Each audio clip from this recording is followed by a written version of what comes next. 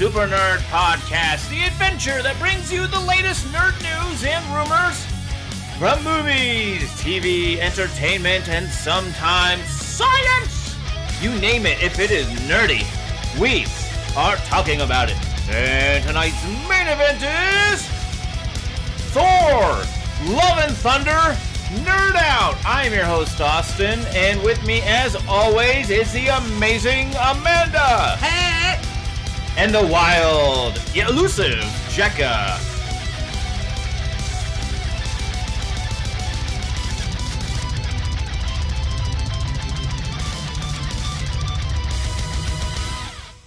Hey folks, thanks so much for joining us. We appreciate all of you. We're going to be talking all sorts of cool, fun stuff. Obviously, Thor: Love and Thunder later, but we're also going to be talking the first official Lord of the Rings of Power full trailer that was just released. We're going to be talking Deadpool 3. Apparently, it's going to be a fish out of water story. And we're going to be talking the brand new released images from NASA's James Webb Telescope and a whole lot more. So make sure to hit that podcast subscribe button. We would love to nerd out with you each and every week. And if you've already hit that podcast subscribe button, you know what I'm going to say to you. We love you guys. Plus 10 Nerd XP to you. Nerd XP. And for everyone else, as soon as you hit that podcast subscribe button, you too can earn my love, affection, and Nerd XP. Nerd XP. You're throwing off my groove. I don't know. I decided to just throw that in there. So as long as you're not the emperor, we can do that. Yeah. All right. Well, in the meantime, Jekka, what's nerdy with you? So one of my friends, who's my neighbor, she's the awesome lady that I've been taking care of her 3 cats, or I've taken care of her 3 cats a couple times. She started following our podcast and subscribed to it. So thank you, Neve, for listening to us. Neve. Look forward, Neve. It's Irish.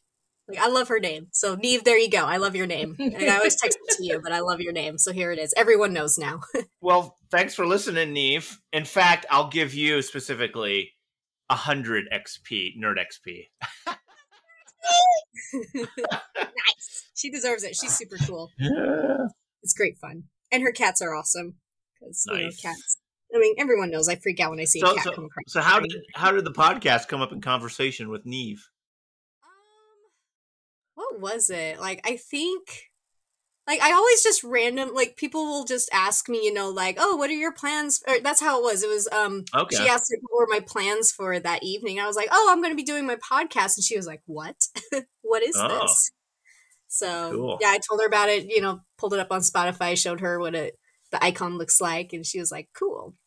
Yeah, she told me that she had listened to, when we nerded out over Cobra Kai season 4. That was the first one she started listening to because she and her partner had just finished watching it. Oh, very cool. Yeah, I've actually gotten a lot of feedback that people sometimes they don't watch things in time to listen to our podcast during its initial release, and they go back because they just finished some series or they finally watched some movie and they want to nerd out with us, and we love that. So yeah, that's a lot of fun, a lot of cool. So this just reminds me of my shameless self-promotion that I did to one of my friends. Please share your shameless self-promotion. So we will have to do more shameless self-promoting. No, what did you do? Tell me. Well, I've already told it on the podcast. I do remember this. Was this at the park bench or something? Yeah.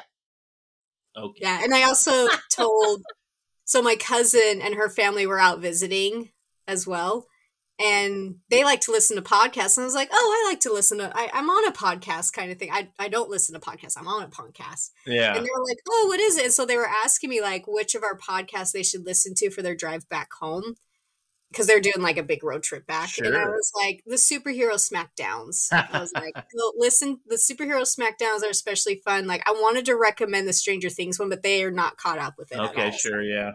So I was like, the superhero smackdowns are for sure safe, Yeah, we, on our podcast calendar, we've got another superhero smackdown coming up in 2 weeks.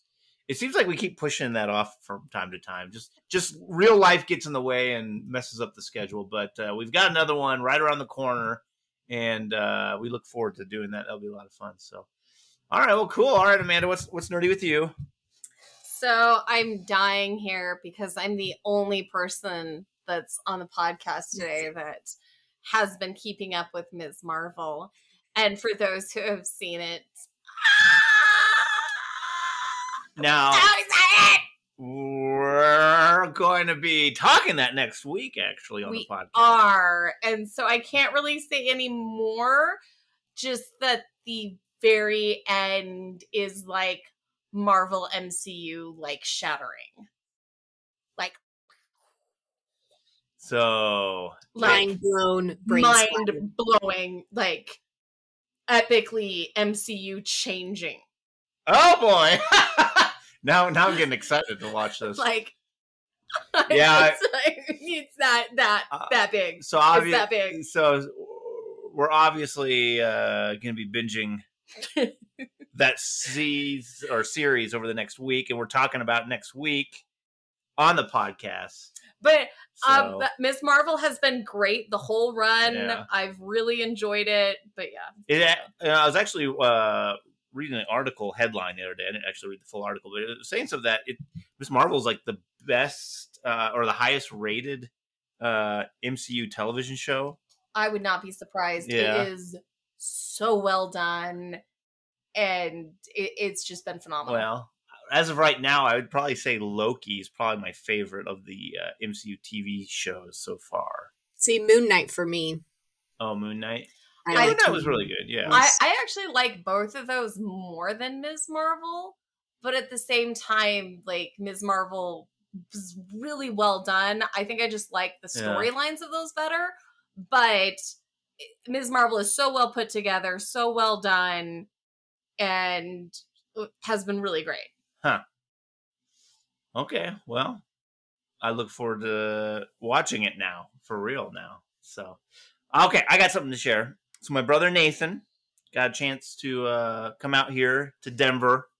Spent a number of days with him. We did some pretty cool stuff. We went to Garden of the Gods, which is a I really want to go there. really cool rock formation. What would you call it, Amanda? Like It's a just- rock yeah, formation. just a whole bunch of rock formations. These are tall rock formations. They're like a good well, the 60 feet tall. the or rock something. formation is so large. It has a national park. It's a park in Colorado Springs, and it is the same rock formation in Denver, in the Denver area Yeah. called Red Rocks. It's the same Red rock Rocks formation. Amphitheater. Yeah. So we went down to Garden of the Gods, and we also took a little trip to the Air Force Academy down there. I'd never been to their visitor center. I've been on the academy a few times, but not the visitor center. And then we went to probably the coolest of the things we did. We went to the top of Pikes Peak, which is a mountain that's 14,100 feet tall. Dang. Well, And- feet above. Yeah, and What? well, that's the elevation, Yeah, 14,100 that's Yeah, feet the tall. elevation. Yeah. And we didn't hike it. We drove to the top. We got 6 kids, so there's no way we're Our We're- youngest there's no- is 5. She's not making. yeah that we're not walk. we're not making a 5-year-old hike a 14er. So we drove to the top, and it was kind of crazy. Like I got to admit, like I was a little woozy at the top, like loopy. You're only at 60% oxygen. And the crazy thing was, my brother from Iowa, he's not used to the elevation, and he got to the top, and he was actually a little pale looking. His color started coming back, but yeah, he was a little pale looking, and what was crazy to think about is so here we are, we're all feeling a little loopy, 14,000 feet up, and 14,000 feet is not even officially the halfway point of Mount Everest, which is 29,000 feet. Yeah. Twice what we were at. It's just that's mind-boggling to think about now that I've been at the top of Pikes Peak. And apparently, Pikes Peak 60% oxygen level. Mount Everest is like 30% oxygen level. Just utterly insane. I do Yeah, have to Everest- say, they put a restaurant on the top of Pikes Peak. Oh, yeah. And that is just absolutely brilliant because you've got people that are so oxygen deprived they can't tell what's good food or not, and they'll just buy whatever. Oh, okay, yeah. Pikes Peak's Foods, just real quick.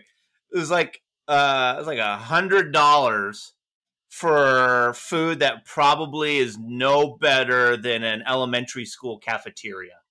I mean, it's crazy expensive. So yeah, no, in Europe along the Alps, they have they call, at least in Italy, they call them refugios.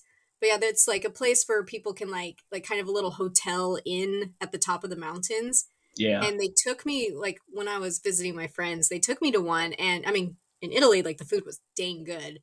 But yeah, it was like, that was something I was like, this is like, my family always joked about wishing there was like a restaurant at the top of the mountains we would hike. And then I went to Italy and I was like, oh my gosh, this is a real thing. I was like, why don't we do that? So I'm very pleased to hear that Pikes Peak does that. Like, it does exist in the US. Well, I honestly, there are restaurants at the top of mountains.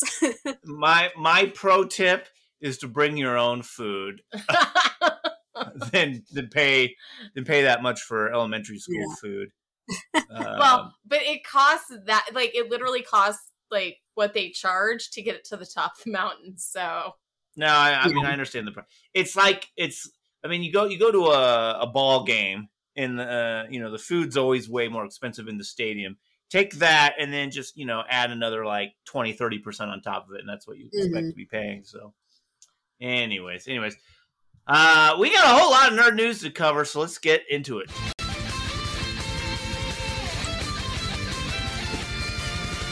Many Bothans died to bring us this information. Ooh. And what is the news that should be on your nerd radar? Well, the first official full trailer for The Lord of the Rings, The Rings of Power, has been released. That's right, Amazon has released a full 2.5-minute trailer for The Lord of the Rings, The Rings of Power, giving us our best look yet at what we can expect. And it actually looks pretty good. Like, it's on par with the Peter Jackson's movies. It looks that high of quality. So if you're not sure what this Rings of Power story is, well, it's set 1,000 years before the events of J.R.R. Tolkien's The Hobbit and The Lord of the Rings, and will take viewers back to an era in which great powers were forged, kingdoms rose to glory and fell to ruin, unlikely heroes were tested, hope hung by the finest of threads, and the greatest villain that ever flowed from Tolkien's pen threatened to cover all the world in darkness. Beginning in a time of relative peace, the series follows an ensemble cast of characters, both familiar and new, as they confront the long-feared re-emergence of evil to Middle-earth. From the darkest depths of the misty mountains to the majestic forests of the elf capital of Lindon, to the breathtaking island kingdom of Numenor, to the furthest reaches of the map, these kingdoms and characters will carve out legacies that live on long after they're gone. So the series is set to premiere on Amazon Prime September 2nd, 2022. Let's take a listen to the trailer and we'll talk about it afterwards. Here we go. There was a time when the world was so young.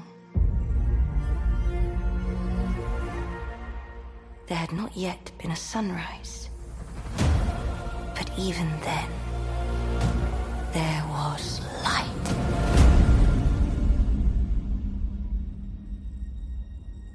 Call to me, lands far away. Elves have forests to protect.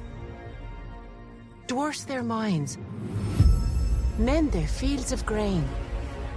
But we Harfoots have each other. For I must now wander this wandering day. We're safe. You have fought long enough, Galadriel. Put up your sword. The enemy is still out there. The question now is where? It is over. You have not seen what I've seen. I have seen my share. You have not seen what I have seen.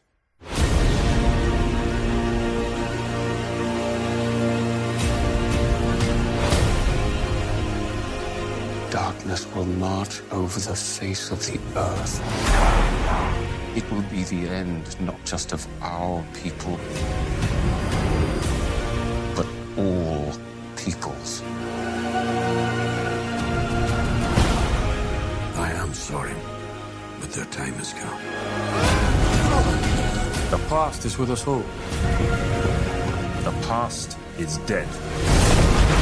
We either move forward or we die with it. This could be the beginning of a new era.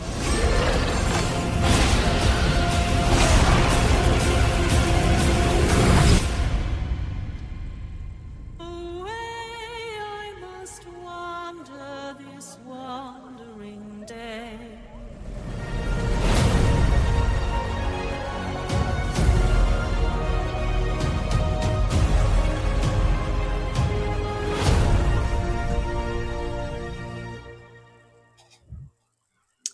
So yeah, I have high expectations for this. Very high expectations Yeah. because of that trailer. And yeah, it does have that, like, it looks like it has that top quality. I mean, I know, like, in the past, as we've been talking about everything leading up to this, that the Tolkien family was not a fan of Percy Jackson. Whew, okay. Yeah. We talk a lot about that. I mean, Peter Jackson, his version of Lord of the Rings and The Hobbit. But, you know, those cinematography for those movies was amazing. And so this, yeah, what you had said before, Austin, before we launched Yeah. into the trailer, like, It's very much on I have par. high expectations.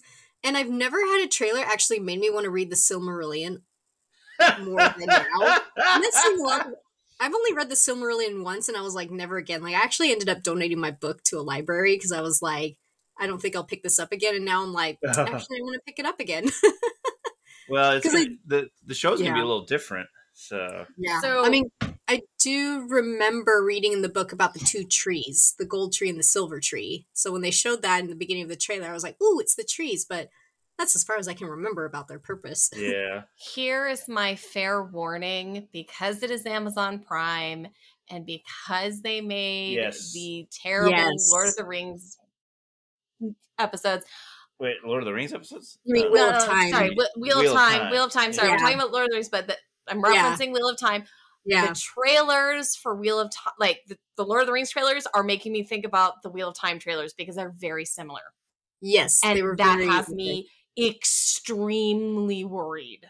Nah. I it's am gonna be better. extremely concerned. My expectations actually dropped dramatically seeing that. No, come they on did. now. They No. dropped so dramatically. See, having my expectations high, I'm like, I'm challenging you, Amazon. Are you going to meet them, or are you going to flop this as well? Like, you Yeah, did but with you're Wheel of Time? not. I mean, you're- Wheel of Time, like, they had the advantage. Amazon had the advantage on me with Wheel of Time in that I hadn't read those books since high school. And so I vaguely remembered parts. So it was more of like they were helping me remember them. But yeah, I just remember at the very end, I was like, that was weird. Yeah. Yeah. And so I'm trying not to be negative, but I'm like, it did You're look- cautious. You've been I'm- burned, and now they you're burned so and bad. It you've was been so bad burned. a burn. You've been burned, and now you feel you can't be as vulnerable going into it. So the problem is it's the same studio, and the shots were so eerily similar. It makes me feel like they reused some stuff. No, Yeah. no, Yeah. Yeah. no. Okay. Anyways, And so that's what has me worried. this looks better than the Wheel of Time. I'm sorry, it does. Okay, I will. It I'll let you does. go with that. No, I feel like it's like same level. But then again, like, you know, I'm kind of like pushing Wheel of Time aside. I'm like comparing it more to like the Lord of the Rings and Hobbit movies. Because the thing I do remember, like when I was obsessed with all the Lord of the Rings movies coming out, like the thing that I was so impressed with was the costume design. Like it was astounding. And so like the costumes in this look like from the trailer, I'm like, hey, they look along the lines of like the effort put into the costumes. is along the lines of what I remember from the Lord of the Rings movies. So I'm really hoping, like, yeah. So high what you have expectations. to remember, though, is the Wheel of Time, like, the reason why I compare it to Wheel of Time is because it's the same studio. If it came from Peter Jackson's studio, I'd be willing to compare it to the Lord of the Rings. I'd be willing to do that. But this is coming from the same studio that just released Wheel of Time to epic terribleness. Okay, so that's it gives me some of the same feelings the Wheel of Time trailers did. So I'm kind of like, this is going to be a bait and switch. So in the trailer, though, anything stand out to you? Because I'll admit there's that scene. I don't know exactly what's going on. It's like it's the red scene where there's it looks like a couple hundred people like floating in the air, like some sort of explosion happened and they pause time or whatever. Do you know what I'm talking about? Yeah, I have no idea. Yeah, I have no idea what's going on in that scene, and I paused it. Yeah. Go on. And I almost wonder if it's some sort of like weird dream sequence with Sauron's tower from the Lord of the Rings. Like, yeah, that's the vibe I got from it. Because like the thing we know about Galadriel is she can see into the future. Like she has that power to kind of like see the future. At least like shadows of the future kind of thing. Yeah. And I think that is like a vision she had of like the battle coming up. Because this, from what I remember with everything going on, like revolving around this story, this is the Rings of Power is Sauron creating the rings and then using them to take over. And I expect that this is going to end with, Isildur and Elrond, and we may get a little bit of Smeagol in there kind of thing. Oh, really? Because that's what the story is. It's the Rings of Power. Like, so it's how Sauron has forged the Rings of Power and how he uses those to start taking over the world. What stood out to me from the trailer is the Harfoots, because I think those are a Hobbit family, but I can't remember the yes. Of them. Yeah, I think you're right. Like, I just remember, like, that name is just ringing so many bells, but it's been so long since I've read concerning hobbits and the Silmarillion that I'm like, ooh. But I think it's kind of cool to work in hobbits, considering that with, like, they seem pretty much not, like, nobody knew about hobbits until Bilbo stepped into the scene, Yeah. But yeah. Well, yeah, I think you're right. I think it is a new Hobbit family. We're gonna get more of that. So, anyway, September 2nd, right around the corner. We'll be talking about that on the podcast for sure. All right, moving on. The Boys spinoff is going to officially be titled Gen V. So the Amazons, The Boys spinoff, officially titled Gen Z, was announced via a video released on social media with the main cast members actually hyping it up. The story for The Boys spinoff is set in America's only college exclusively for young adult superheroes, which is run by the Vought International Corporation. Such a terrible idea in real life. Yeah. Anyways, the show is being described as an irreverent R-rated series that explores the lives of hormonal competitive soups as they put their physical, sexual, and moral boundaries to the test, competing for the best contracts in the best cities. The series is being developed by showrunners Michelle Fazekas and Tara Butters, and it's also said to be a part college show, part Hunger Games, with all heart, satire, and the raunch of The Boys. So let's take a listen to them introducing it, and we'll talk about it afterwards. Here we go.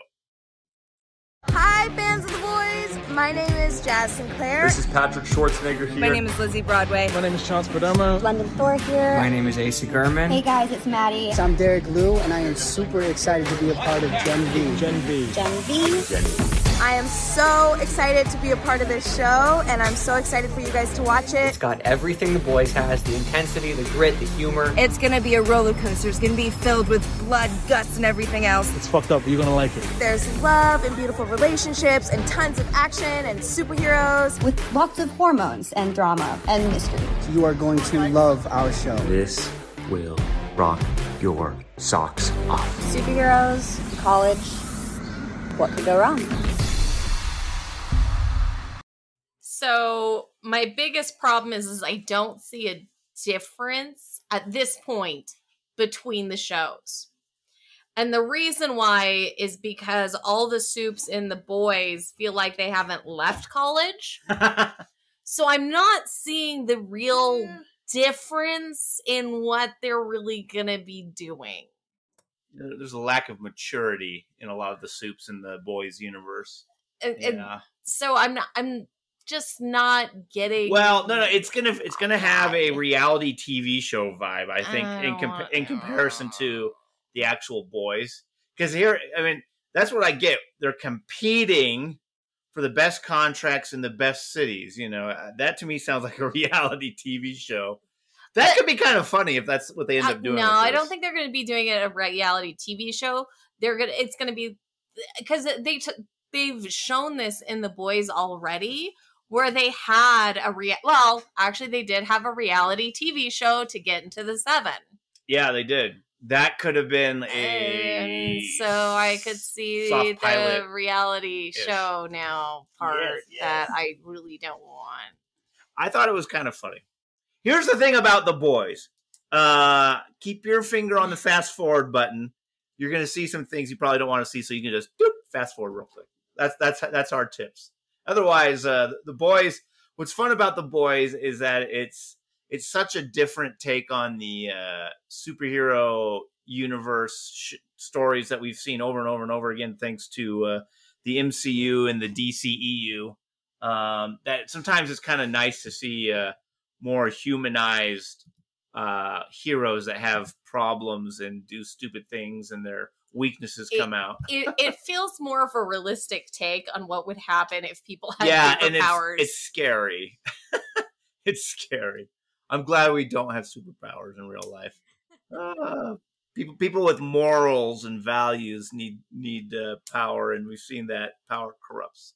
Anyways, but one thing I thought was interesting is, like, they've got Patrick Schwarzenegger. I think that's Arnold Schwarzenegger's son. Mm-hmm. And then they have somebody else in there in the cast named London Thor.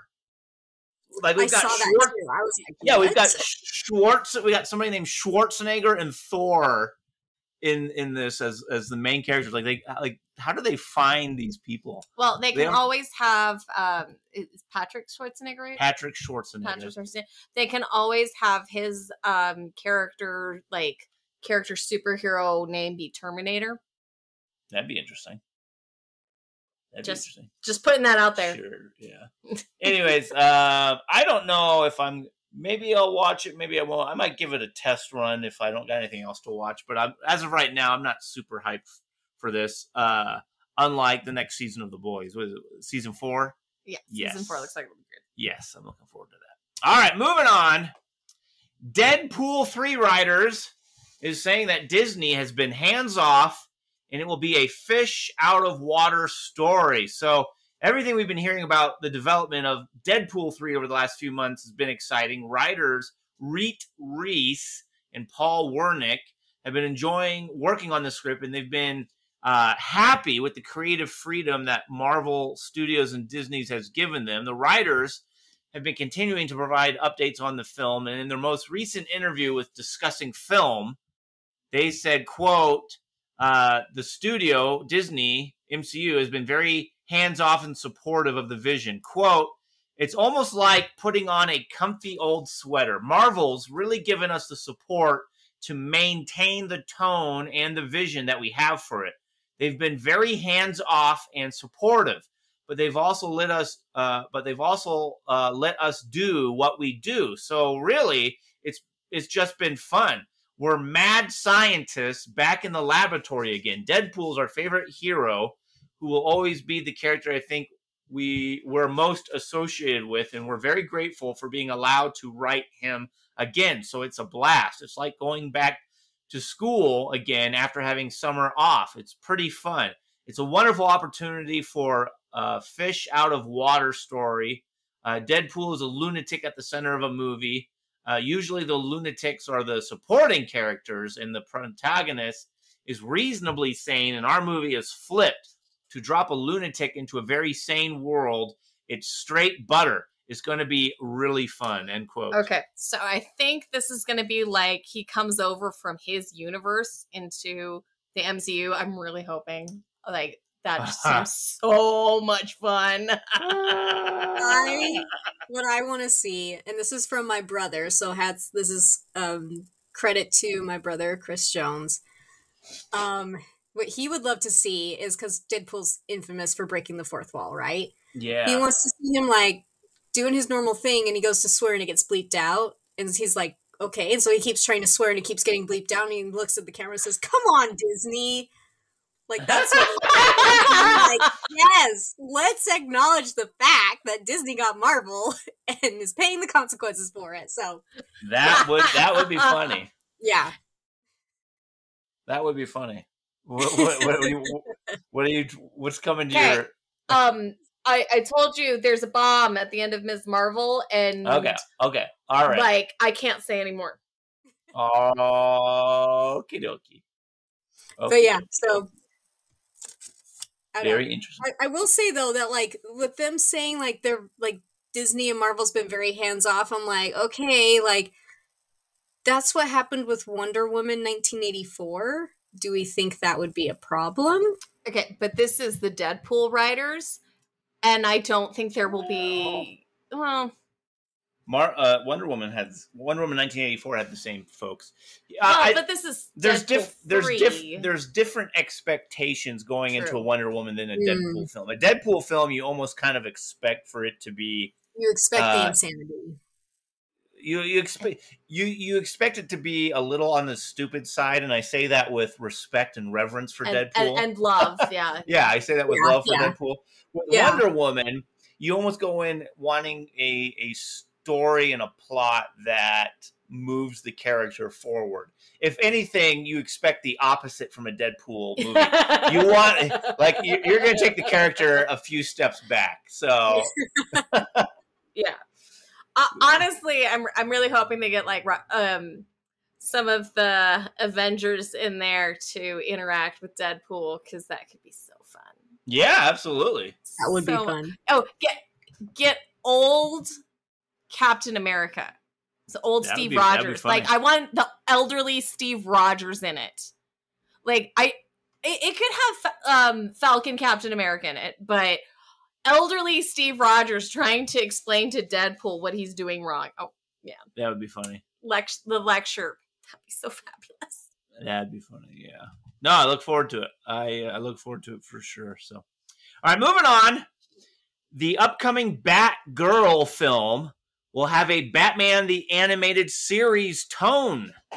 So Batgirl's director Adil El Arbi and Belial oh my word. Help me out, Jekka. How do you say these names? Belial Falala. Sure. Anyways, they're the directors. Just Falah. They recently opened up a bit about the upcoming DC film and teased what we can expect from its style and tone. This was going to make Amanda happy. Before they jumped on board, these two directors worked on Marvel's Ms. Marvel series. And when comparing Batgirl to Ms. Marvel, they explained that Batgirl is going to be a much darker tone.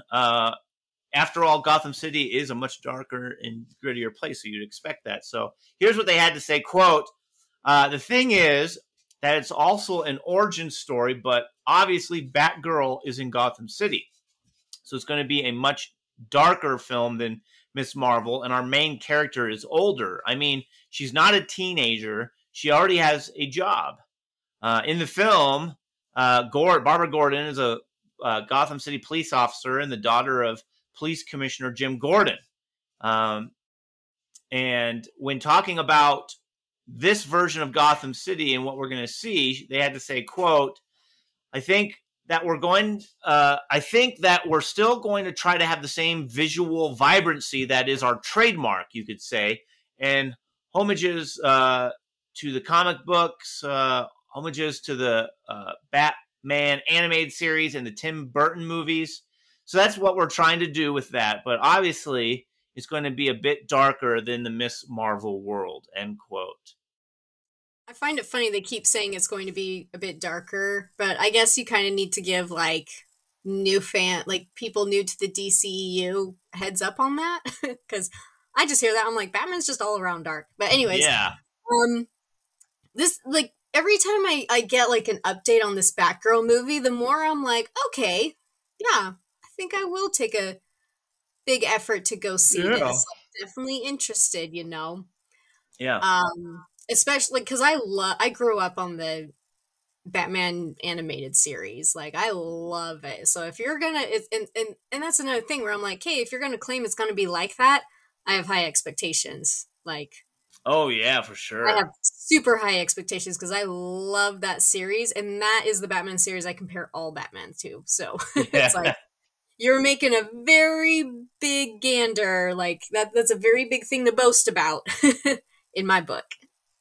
I think most fans have who love Batman grew up on the animated series, compare everything to it. I don't why'd that series work so well.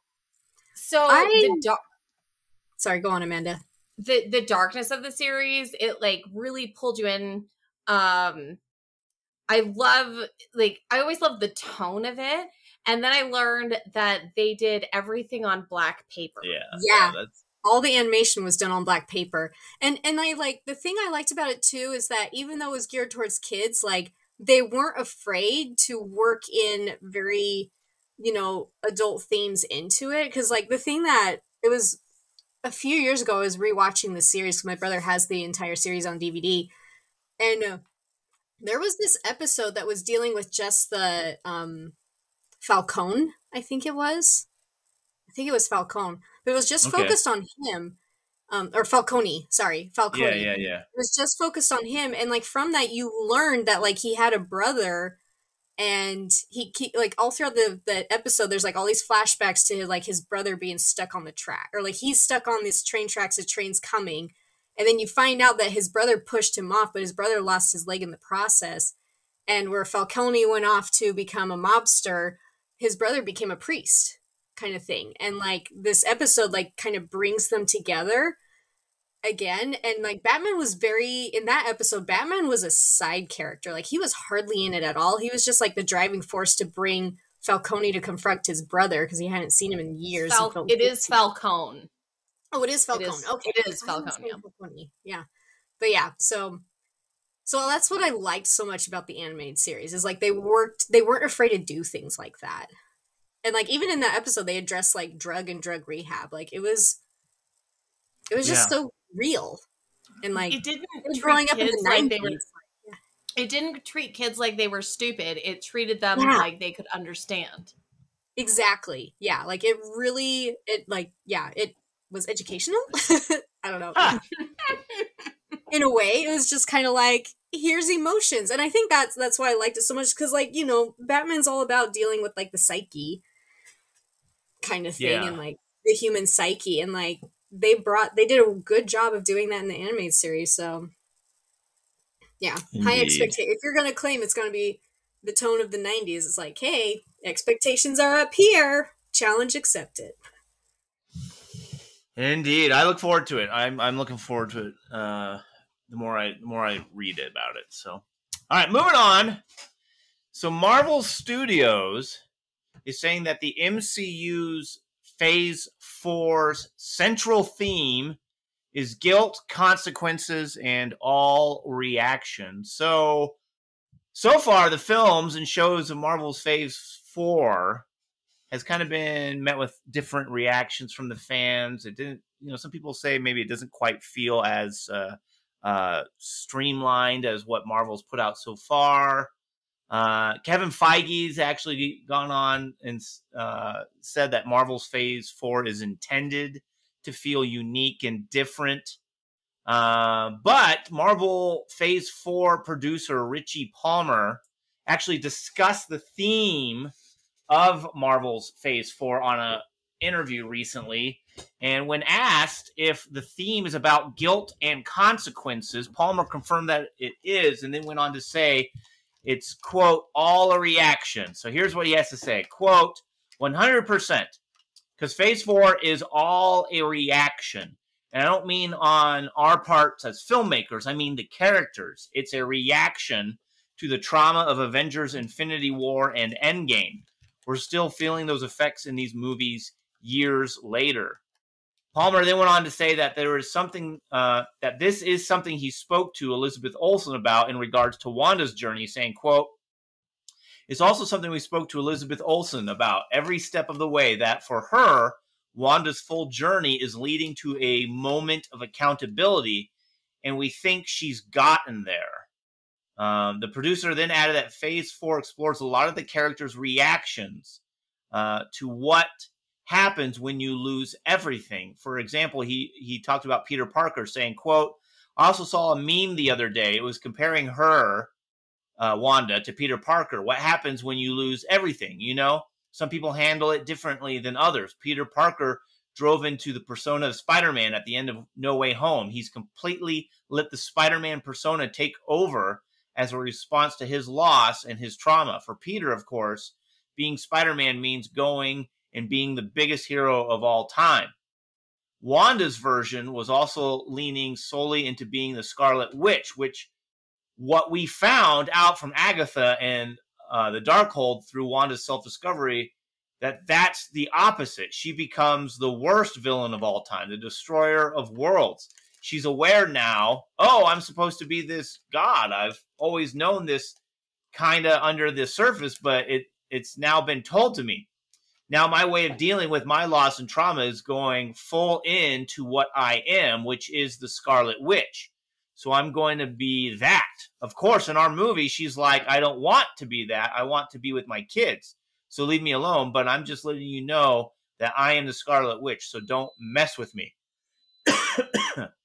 As for the unifying themes of Phase 4, Palmer also shared that it's our heroes coming into their own and figuring out their place in the world. Quote, it's interesting, whether it's Spider-Man or the Scarlet Witch or Black Widow after Civil War, this phase does feel like it's about our heroes coming into their own, on their own, all figuring out their places in the world, and a lot of them are lonely now because of the losses suffered during those Avenger movies, end quote. So I think Phase 4 is really important as a rebuilding phase. Okay, so we hit the climax in the last Avengers movie. Yeah, okay. We hit the climax, and now we have to start rebuilding to the next climax. But I don't know. It's okay. They literally, I was reading some stuff about how they were comparing the MCU to the comic books, and the comic books do this all the time, where they build up to these big, like, intercomic events, and then they have to start rebuilding all over again, and you don't have that same, like, heightened sense because they have to rebuild to a new climax. No, I get that, but it doesn't feel like they're really building anything. The stories feel like they're doing a handoff. Yeah, it's like a handoff, a reaction. Why can't they introduce the main plot point that they're going to go towards while exploring the consequences? So that's the complaint of having it not streamlined enough. Yeah. That is what you're saying there. They're trying to build a bigger universe, and so to do that, they have to do some handoffs. They have to introduce new characters that aren't getting handed off. Like, we'll talk more about it as we talk about Thor, but they've got to flesh out these reactions. Like, people have to they have to have time to deal with what just happened. I'm sorry. I don't want 15 movies and TV shows to explore that. They can wrap that whole thing up in like a TV series, and then let's move on to the next Avengers but level each Infinity of the War characters have different reactions and plot. different parts to their stories of what's happening to them. That doesn't mean I want to watch all of it. They can explore all that in a series. So you didn't like watching Loki's consequences? Loki's consequences weren't in result to Endgame. Loki had consequences to his actions. And I liked that. Look, Loki was good, but it was not on par with anything really before it. I liked the unified universal cinematic universal theme of let's build towards a big baddie in the Infinity Gauntlet, and I think that's what fans don't see right now is like, what are we really exploring overall in these connective films and stories? What are we building towards? Because it feels very, it's exactly that. It feels very lonely. Everybody's doing their own thing with no real like consequences. There are lots of consequences happening. I used the wrong word. Everybody's lonely doing their own thing without a need for a crossover, and they're just crossing over for the sake of crossing over. But in all the other films, like you could see how the crossover builds up to the Infinity War. So right now, the crossover is just to watch people be lonely and complain, which I'm sorry is not in and of itself really super interesting. So you haven't seen Ms. Marvel yet, so there's like this really important thing there that I could say stop. So irritated because I see what they're building towards. Okay. With the last few things, and it doesn't make sense without the end of Ms. Marvel. Okay, well. It's not fair. Next week, Amanda, hold on to it. Hold that thought. So it sounds like we maybe need to put a bookmark in this conversation and pick it up with Ms. Marvel. But Jekka, it looked like you were going to say something. I cut you off.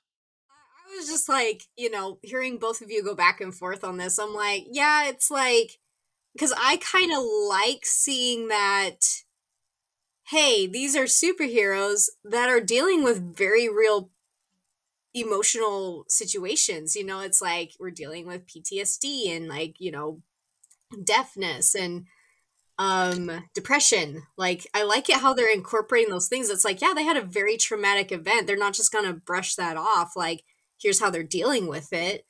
And I especially like Wanda with like, I always like the arc where it's the character goes the opposite way that you would want them, where instead of being like, oh, I can, instead of becoming an even better hero like Peter Parker, she totally went like, I'm going to do whatever I can to get my family back.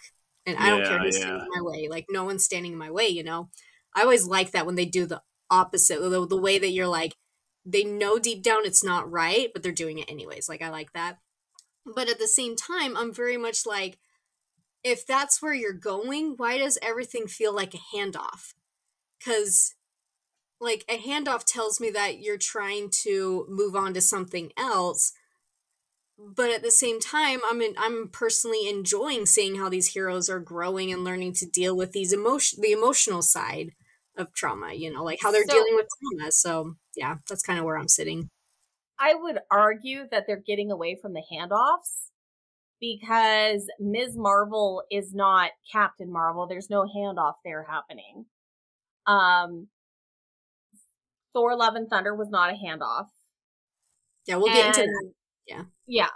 And I think we're just still holding on to just how badly it felt with Hawkeye, that handoff there. Wow. And then the handoff for Falcon America.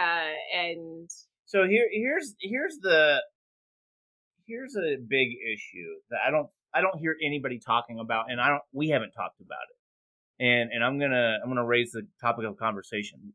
The Marvel comics could do things like this because the biggest characters they have, Spider-Man, the X-Men, Iron Man, all of them, they can continue to reuse those exact same characters. But in the MCU, they can't reuse those same characters because they don't want to pay Robert Downey Jr. a whole bunch of money, and Chris Evans wants to be done. And so we're losing we're losing the biggest draw to the stories. We're losing the biggest characters because of the MCU doesn't have the same actors. And so as we start to rebuild towards another big event, Infinity War-like event, are we gonna honestly care as much because we're not gonna have Iron Man? We're not gonna have the original Captain America. And that's why they're trying to do emotional handoffs, so we emotionally tie ourselves to the new characters. But I really don't think our emotional investment is going to be nearly as deep in some of these, and let's be honest, these B and C level heroes as some of the A-list heroes. So our daughter is extremely emotionally invested in Ms. Marvel. Like, extremely emotionally invested. I know. And it's not necessarily all about us being emotionally invested. It's about getting young kids emotionally invested in the new characters, so that way they continue buying Marvel merchandise. But I mean, sounded like you were going to say a different word there. I have no idea what you're talking about.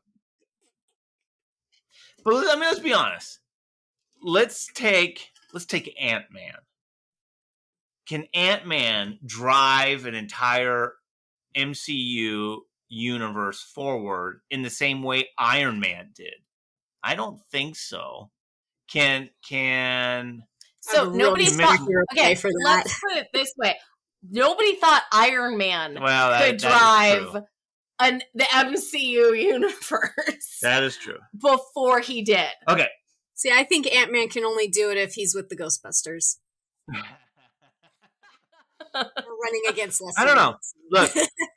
Look, I hear what you're bringing up. I hear like what you're bringing up in response to my question on if we're going to be running into issues. I think is valid, but I don't think the definitive answer is out there yet. Okay, I think we really need to move on because I have so many things I could say, but you guys are not up to date on MCU. All right. Let's move on. Okay, NASA's James Webb Telescope has released its first images. So NASA has released the first stunning, awe-inspiring photos from deep space shot by the James Webb Space Telescope.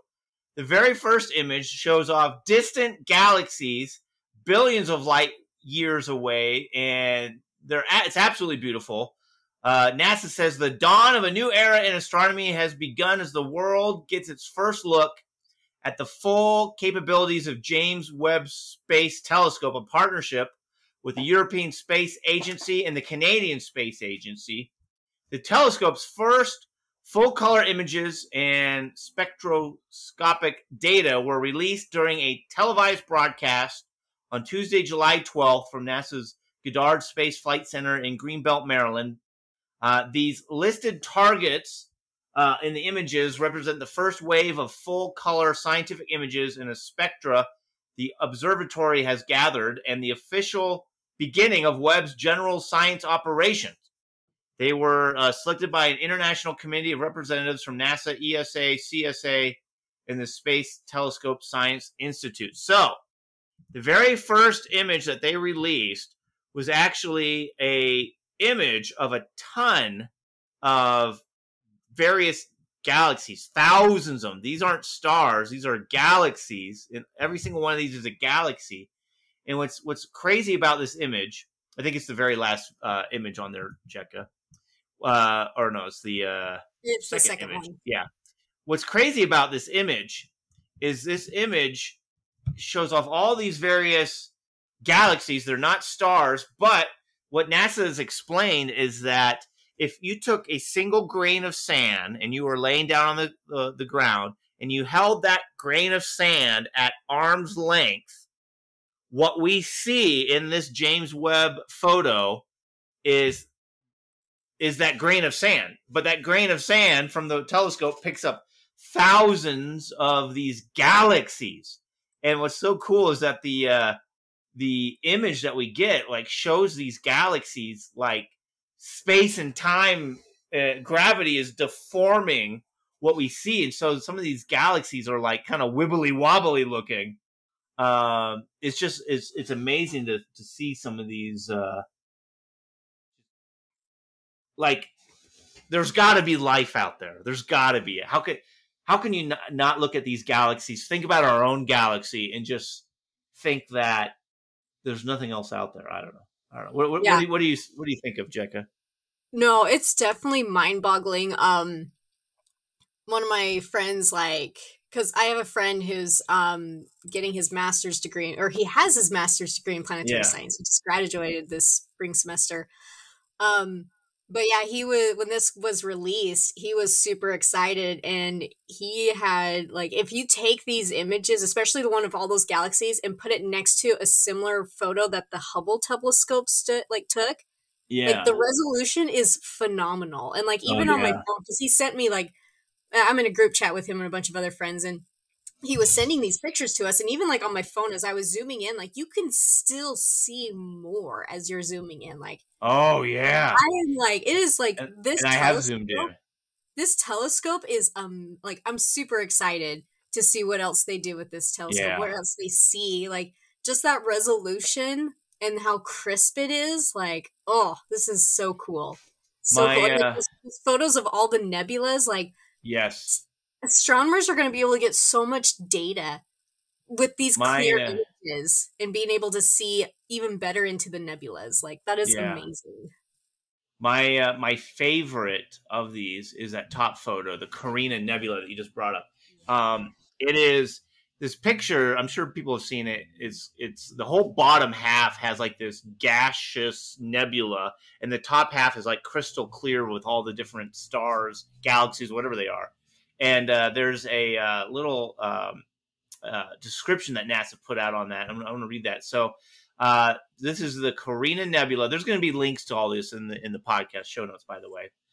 This landscape of mountains and valleys speckled with glittered stars is actually the edge of a nearby young star forming region called NGC 3324 in the Carina Nebula. Captured in infrared light by NASA's new James Webb Space Telescope, the image reveals, for the first time, previously invisible areas of star birth. So we've never been able to see a star being born quite like this. Called the Cosmic Cliffs, Webb's seemingly three-dimensional picture looks like craggy mountains on a moonlit evening. In reality, it is the edge of the giant gaseous cavity within NGC 3324, and the tallest peaks in this image are about 7 light years in height. That's crazy to think of. 7 light years in height.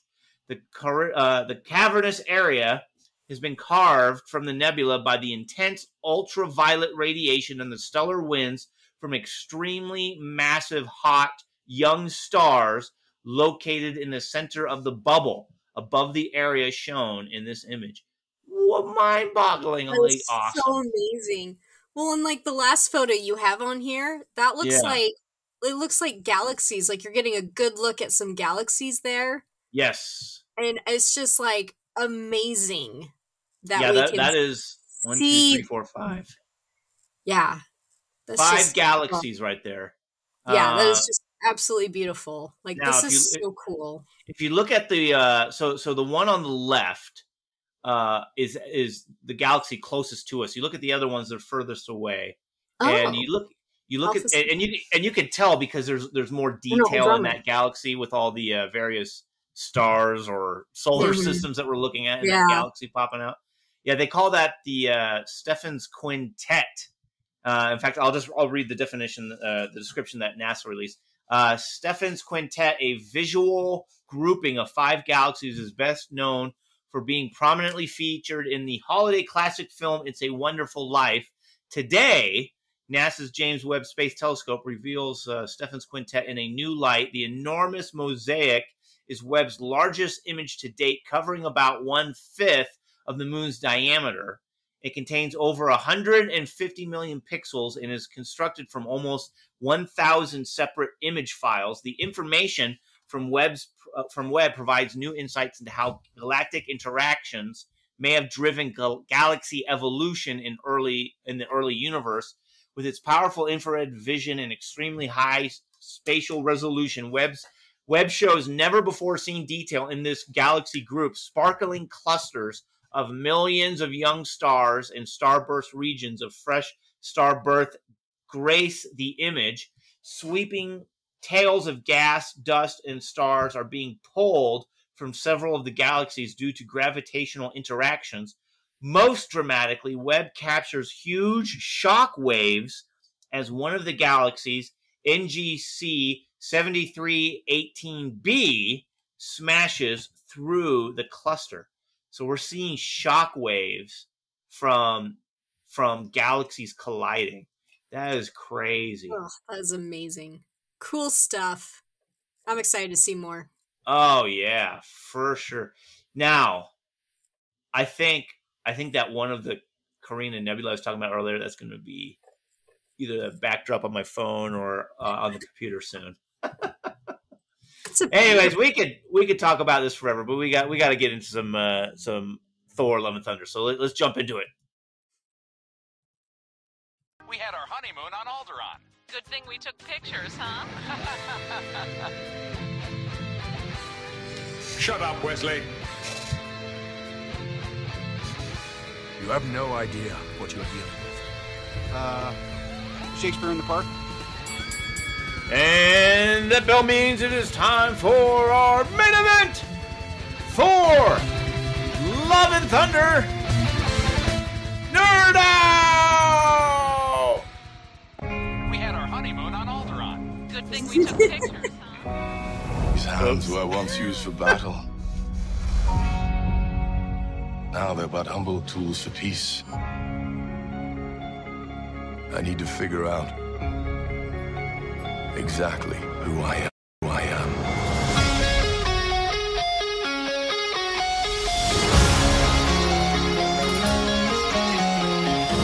I want to choose my own path. Live in the moment.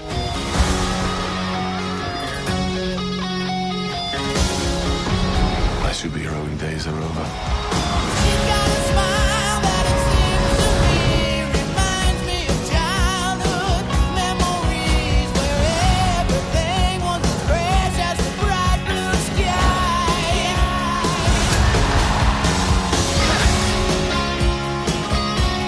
What I told you. You ever feel lost? Just look into the eyes of the people that you love.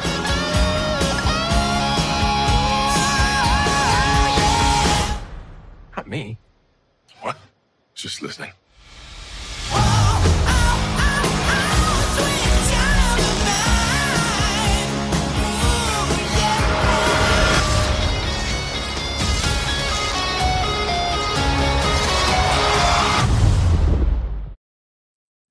All right. Hey, special shout out to all you super nerds who have hit that podcast subscribe button. We really, really appreciate you. Please help us get the word out like Jekka and Amanda have done recently. Help us get the word out. Tell a friend about the podcast. And I want to invite you to hit that podcast subscribe button if you haven't done so already. Come on, do it. You'll get plus 10 Nerd XP. Nerd XP. All right. Thor: Love and Thunder. So obviously, Bob and Brady aren't here with us this week. They couldn't join us. Bob said, real quick, he loved it, but he said it was a little too slapstick for my taste. Was it too much slapstick? I mean, Taika Waititi directed Ragnarok too, right? That was also fairly slapstick. Yeah, it was, but it wasn't anymore. Everybody says Ragnarok was the best, though. I don't know. I was just like, it was Taika Waititi. Like, that's his style. He likes to be a little slapstick. He likes to throw in slapsticky things. Yeah. And so that was like, yeah. It had a lot. It had that. It was like, it was very Taika Waititi. Yeah. And I've been watching a lot of his stuff lately. You know, this has been getting beat up a little bit in fandom online. And on the other side, people have also been saying they enjoyed it. Like, I don't really see how this is any worse than Ragnarok in people from the point of view of people that don't like this movie. And I don't think it was bad at all. I enjoyed it, but like for those that didn't like it, like I don't understand how this is bad and Ragnarok was one of the best. So I absolutely adored how they incorporated the mighty Thor. Yeah. I thought that was so incredibly well done. And I love the show of the sacrifice she makes in order to have those powers to help save Thor. Let's be honest, she saves his butt. Yeah, she does. And it's part of how much she cares. Like, she couldn't before stand where he stood and be with him, which is why they show that whole breakup montage, is she couldn't be there with him because she didn't have those powers. But with those powers, it enabled her to be where she wanted to be and be able to do things she wanted to do. Really? You liked how she was portrayed, huh? I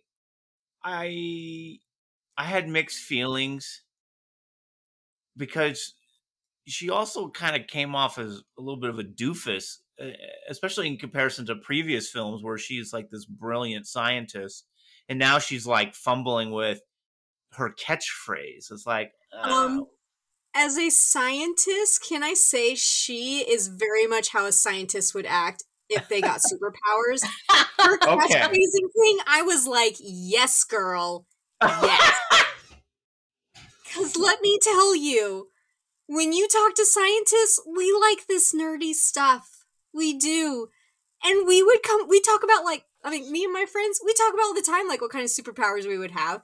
And, I mean, I've never gone as far as figure out my catchphrase, but, like, watching her trying to come up with a catchphrase, I was like, yeah, what would my catchphrase be? Like, that, to me, was scientist. Because scientists, like, a mini scientist, like, if anything, I felt like the way that Jane was portrayed in this film was how she should have been in Thor Dark World. Because I hated Thor Dark World because she was just, to pull the coin from the Disney movie Hercules, she was a basic DID. She was a damsel in distress. She was just standing around not doing anything. She had this intense, immense power in her, and she wasn't doing a thing with it and just letting everyone, like she wasn't doing things. And like, that's what I hated about it, is because I was like, she's a freaking scientist. She would not be sitting by and letting events go by her. Like, she would be in the thick of things. And that's what I liked about Thor Love and Thunder, is that she was going in. She was like, I'm fighting, even though it's eating up my body and it's speeding up the cancer. Like, I'm actually doing something, you know? And then she's like, I'm going to make a catchphrase, you know? Like, it was I loved it. The other part of the catchphrase is she is very much a scientist, as she knows she's dying. What is she going to be remembered for? What can be her catchphrase? Something to remember her. Yeah. And to jump ahead, like, I really loved... Eat my hammer?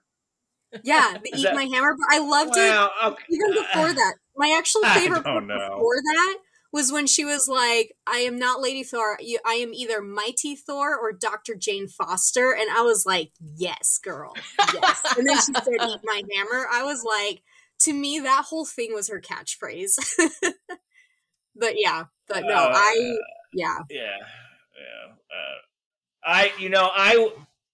I am a little surprised, because in times past, you guys complained that women aren't portrayed very well, and you always talk about the physicality and all that stuff. No,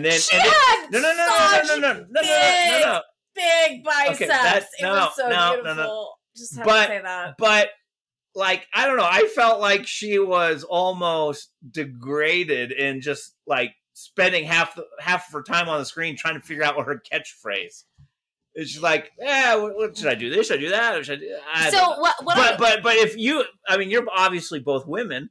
If you guys weren't offended by that, but somehow I was, then I guess I'm gonna like step back and say you guys are, have a more valid opinion than I I'm do. just like, I just saw me on the screen in her role. I was like, I would be doing that. Like, I would be trying to come up with a catchphrase. I would be excited with my first villain. And like, let's be honest, I thought Gore, he was pretty gnarly. I was like, I liked him way more than, I felt like he was a very bigger threat than Thanos. I was like, he was a force to be reckoned with. Like, kind of, if anything, I kind of wish we had more of that struggle of Thor and Jane and Mighty Thor trying to stop him.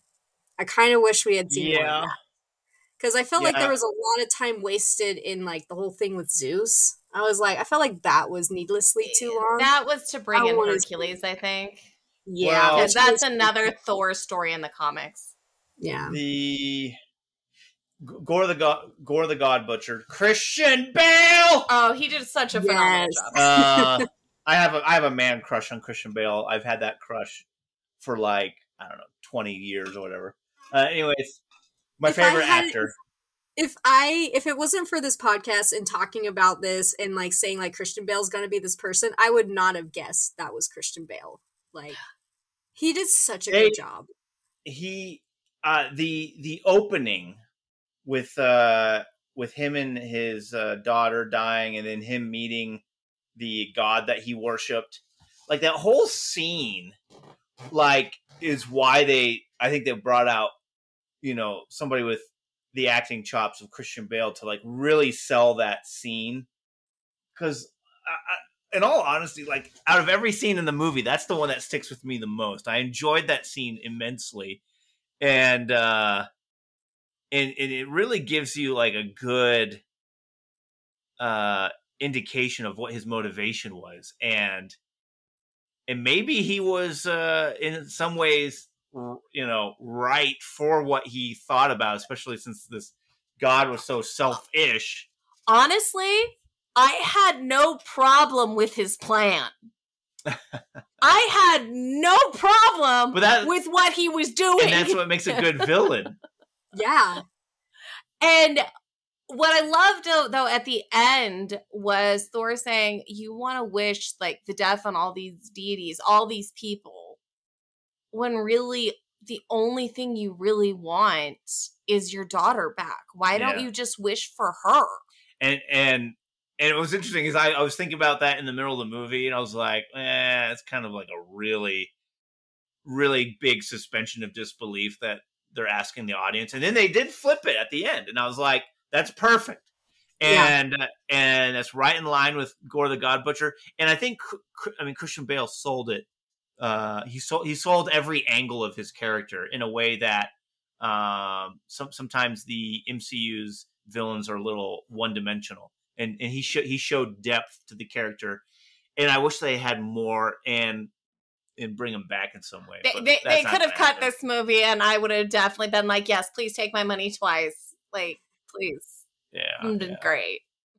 Yeah, no, I really liked that at the end when even Thor, I really liked how Thor's reaction to when they got to eternity and Gore's there about to make his wish, and he just like turns and walks away, and Gore's like, aren't you gonna stop me? He's like, no, the woman I love's dying. Why would I mess with you? I want to be with her. You know, I really like that. Yeah. He was really like, I don't care, go ahead, kill all the gods, I don't care, like, I'm gonna spend time with her, you know. And I felt like that was very moving considering Gore's intentions. Yeah, What'd you guys think of I'm having a brain fart. I don't know. Come back to me. So I am excited for the actor they've picked to play Hercules. Oh, yeah. He plays Roy Kent in Ted Lasso on Apple TV Plus. And I'm super excited to see what he does with Hercules. He's a little on the small side for Hercules. He needs to buff up big time between then and now, though. Okay. He does. I said okay. I didn't disagree. I don't know why you're emphatically going after me. You're okay had a hint of invalidation to it, so I wanted to, really hammer it home. I didn't disagree. He's the muscly Hercules I always imagine. I'm like, I don't see what more he needs. But he's also Greek, and Greeks also have that athletic look to them, as opposed to just muscle. Yeah, he had a very athletic, not bodybuilder look, and that is Greek. That is so Greek. You know, Arnold Schwarzenegger played Hercules in his first movie ever, Hercules in New York, which was really a terrible movie. Watch the trailer on YouTube and then skip the movie. So yeah. So we had the Guardians of the Galaxy in the film at the beginning. Oh yeah. Yeah. What? Yeah. Can I say I really? Oh, go on. Go ahead. I was gonna say I really enjoyed that scene when they're like fighting and they're like, Thor, we need you, and he comes in and he just like kicks butt, but then he destroys the temple in the process. And the people are like, please get out. Like, oh my gosh, I was laughing so hard. Like when the temple crumbled, I was like, oh no. And like, oh my gosh. That was really funny. Yeah, and then like their main priest dude was like trying to show gratitude without like slipping into hysteria. Yeah, he was pretty much like, anger. Let's get out, go. We don't need it anymore. Those screaming goat horses, whatever those things were. Oh my word, dude! I loved the screaming goats. I loved them. I watched this video. It was Steve Colbert interviewed Taika Waititi, and that was something that Taika Waititi said is he wanted to draw in more Norse mythology, and like in Norse mythology, Thor has 2 goats with him. Oh, really? And what he does is like that he lives off of them, so he like kills them and eats them, and they come back the next day.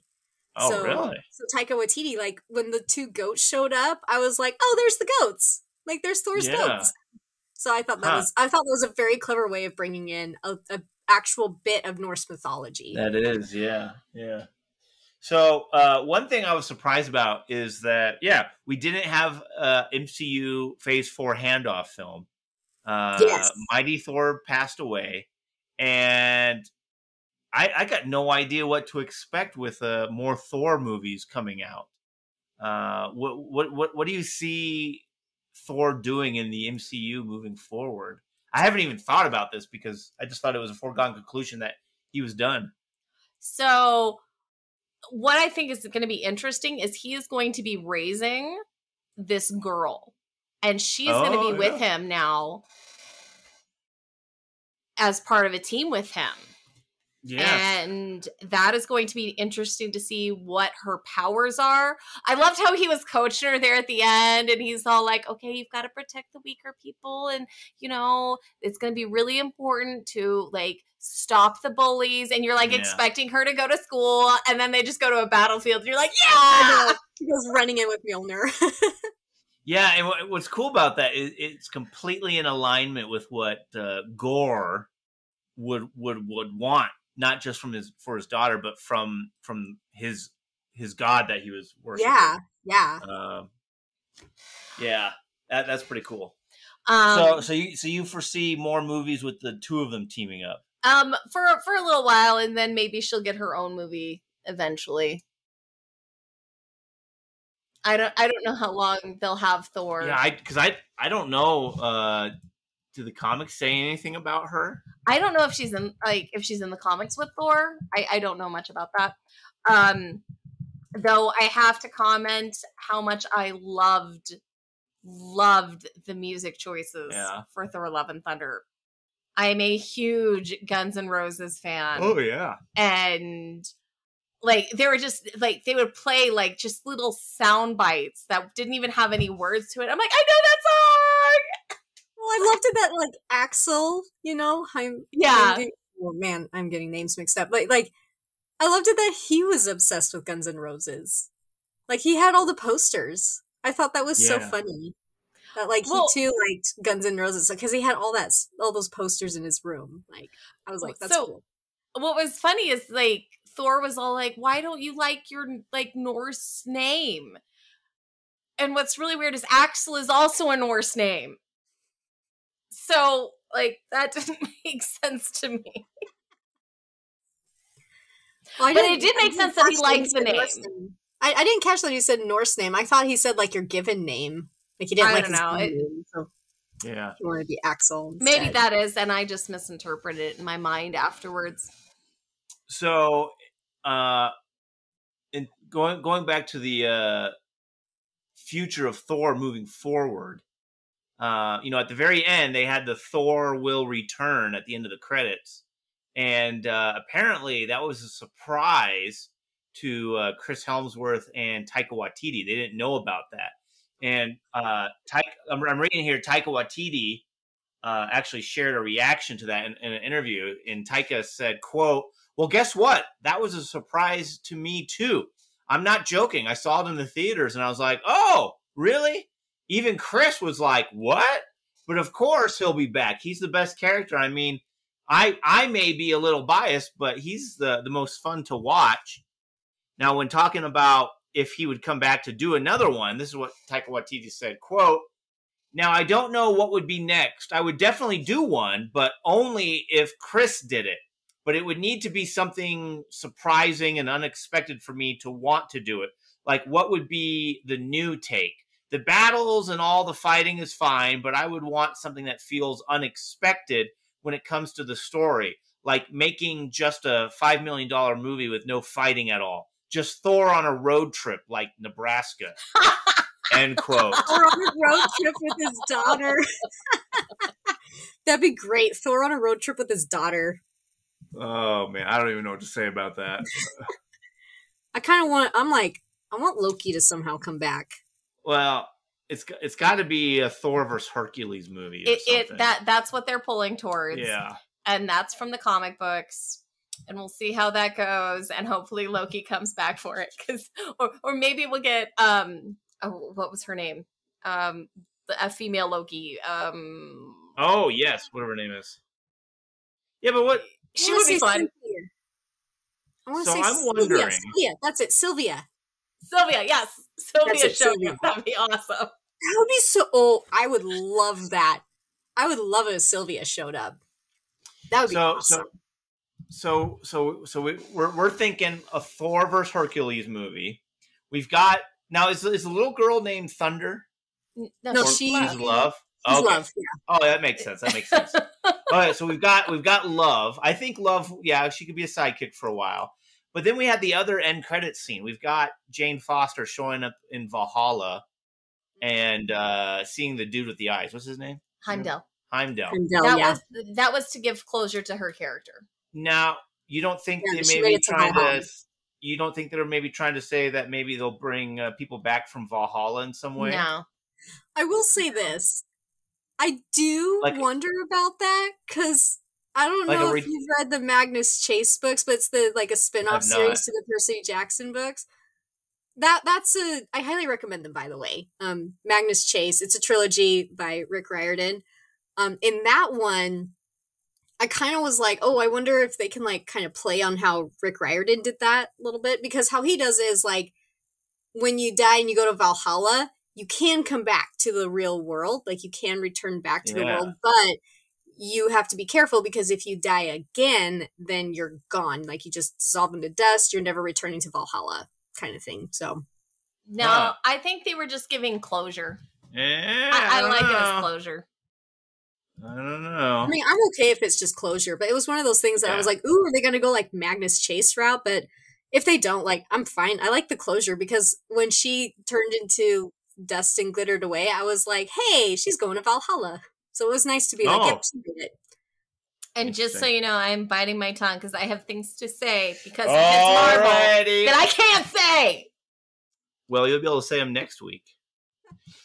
All right, final thoughts on Thor: Love and Thunder. I thought it was just absolutely fabulous. I loved it. I feel like it's another MCU popcorn movie, just something to have fun with, which seems to be what most MCU movies are to me in shows, and that's fine. They do an excellent job of giving you a recap, so you can go right into this movie having not seen any of the other Thor movies. Yeah. They do a very good job with that. Yeah, they do. I thought they had Matt Damon to me. Sheesh almighty. Yeah. Very fun stuff. It's good Very stuff. fun. It's I like it. I recommend it. It was fun. I liked watching it. Yeah. All right, folks. Thanks so much for joining us on another adventure of Super Nerd Podcast. Make sure to hit that podcast subscribe button and leave us a review wherever you're listening to us. Subscribe and review us on Apple Podcasts, Google Podcasts, Stitcher, Spotify, Anchor, Pocket Cast, YouTube, or wherever else you find us. Next week, we are talking Miss Marvel, which according to Amanda is utterly mind-blowingly awesome. At the end. All right, well, we'll finally get to add to our conversation here next week. So if you've had a chance to see Miss Marvel, make sure to leave us a voicemail with your thoughts at anchor.fm/supernerdpodcast. You just might be on the upcoming show. You can also email us some thoughts to supernerdpodcast@gmail.com or find us on Facebook, Instagram, Twitter. Search Super Nerd Podcast. Give us a like, give us a share. But from all of us at Super Nerd Podcast, stay nerdy, my friends. Have fun.